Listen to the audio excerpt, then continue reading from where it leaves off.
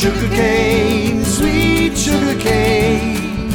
Welcome to the Louisiana Sugarcane News Podcast, brought to you by the American Sugarcane League. I'm your host, Sam Irwin.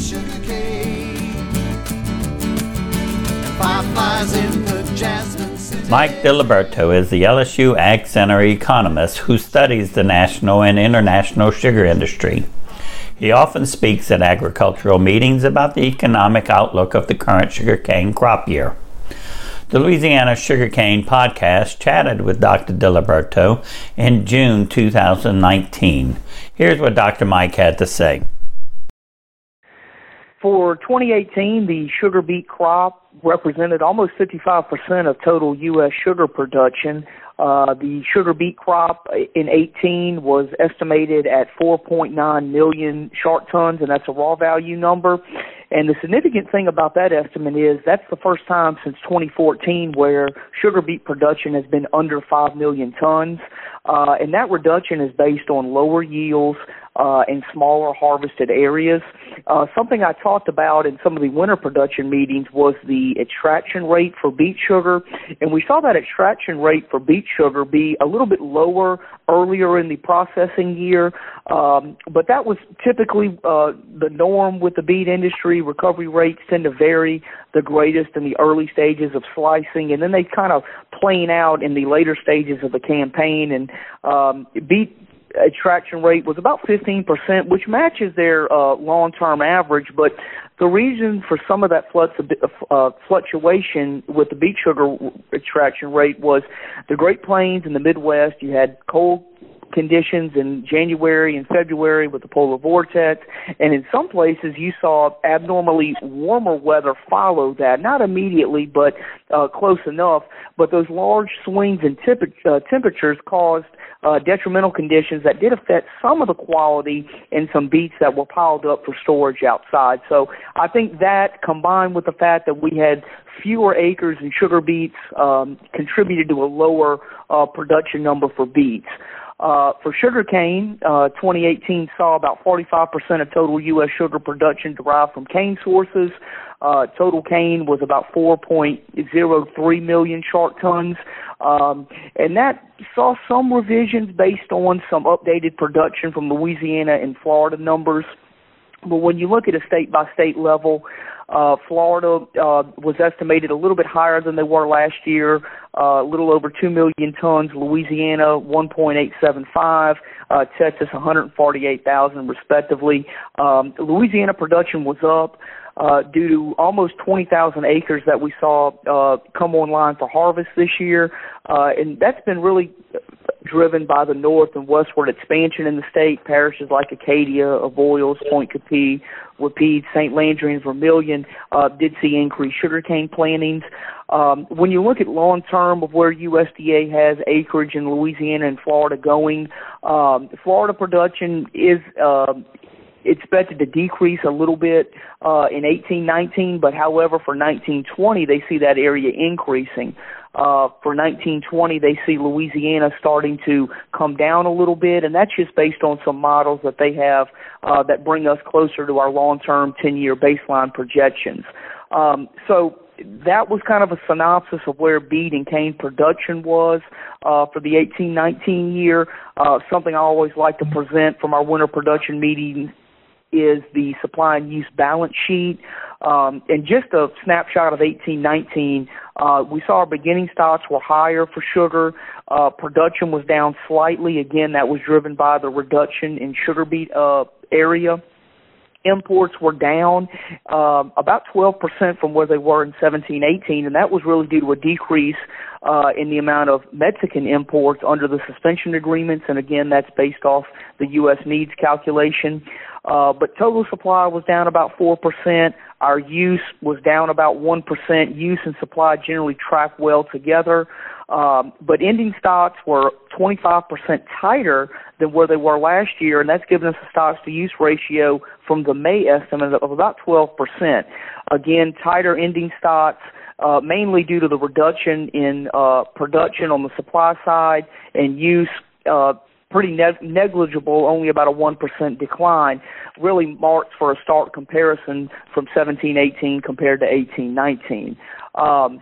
I'll make a few comments on the new crop projections, and USDA recently put out their 2019-2020 estimates, and I think the headlines for the new crop year, at least as of the middle of May from USDA, characterize sugar production as being slightly higher in the new year.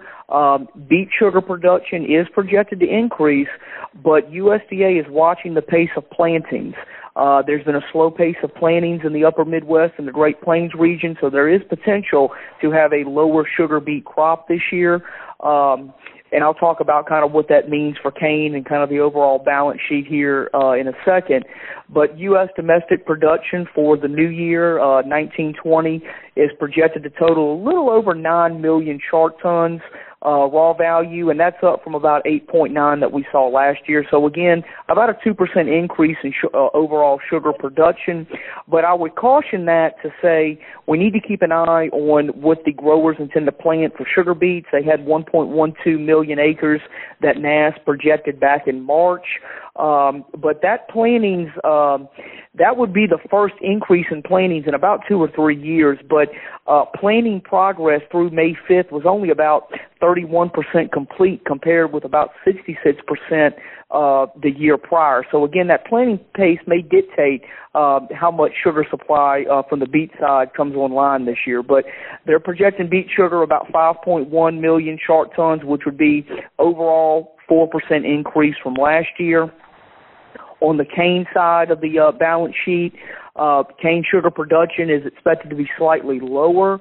Not a lot, only about 1% down, and that's just mainly due to USDA waiting on a little bit more official forecast to come out of Florida and Louisiana. They think Florida production will be up this year.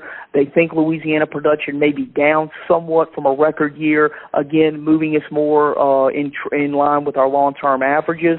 USDA does note that Louisiana sugar production for 1920 is expected to be 1.8 million short tons, which would be about 4 or 5% decline from where we were this year.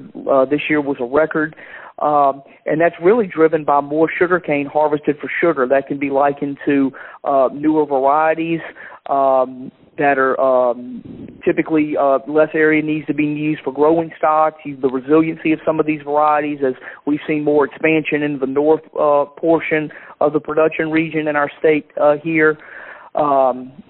Sugar imports are projected to be higher next year on the balance sheet as well. Sugar imports for 18-19 were lowered a little bit. That's mainly due to shipments from Mexico under the suspension agreements were lowered, but I think USDA expects imports to be up a fairly good amount next year. I think they're looking at quota sugar coming in at about 1.4 million short tons, but then imports from Mexico going from about 900,000 tons to about 1.4 million.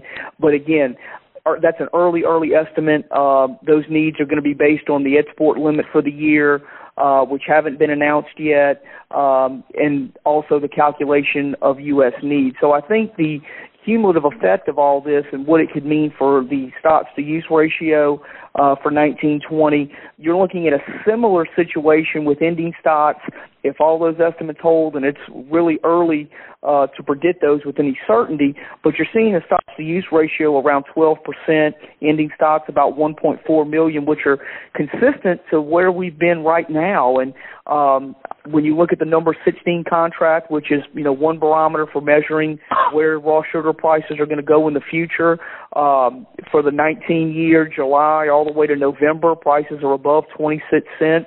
You're looking at 26.3 to 26.8 range. Early January pricing on the 16 contract has it above 26 cents. The first quarter of 2019 was 25.9 cents on the number 16 contract. So the stocks-to-use ratio looks to be tight again for the 1920 year, with prices so far this calendar year holding between 25.9 and 26.9 cents per pound on the number 16 contract for raw sugar. And that was kind of it, Mr. Sam, for 1819 and a 1920 crop year. I hope that was what you kind of had in mind, and it kind of just recaps where we've been and some early estimates of USDA where they think we're kind of going for 1920. And really, those are the first estimates that have been published. So we'll see how those numbers change as planning and as more reports come online. Okay.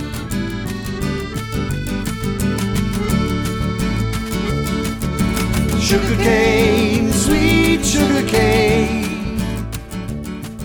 The Louisiana Sugarcane News Podcast is brought to you by the American Sugarcane League.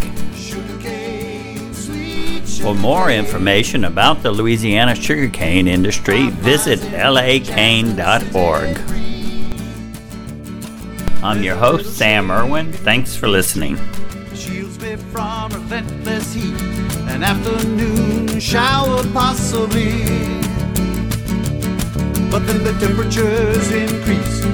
The men are working in the fields, and trucks are loaded with that amazing tree. Sugarcane, sweet sugarcane.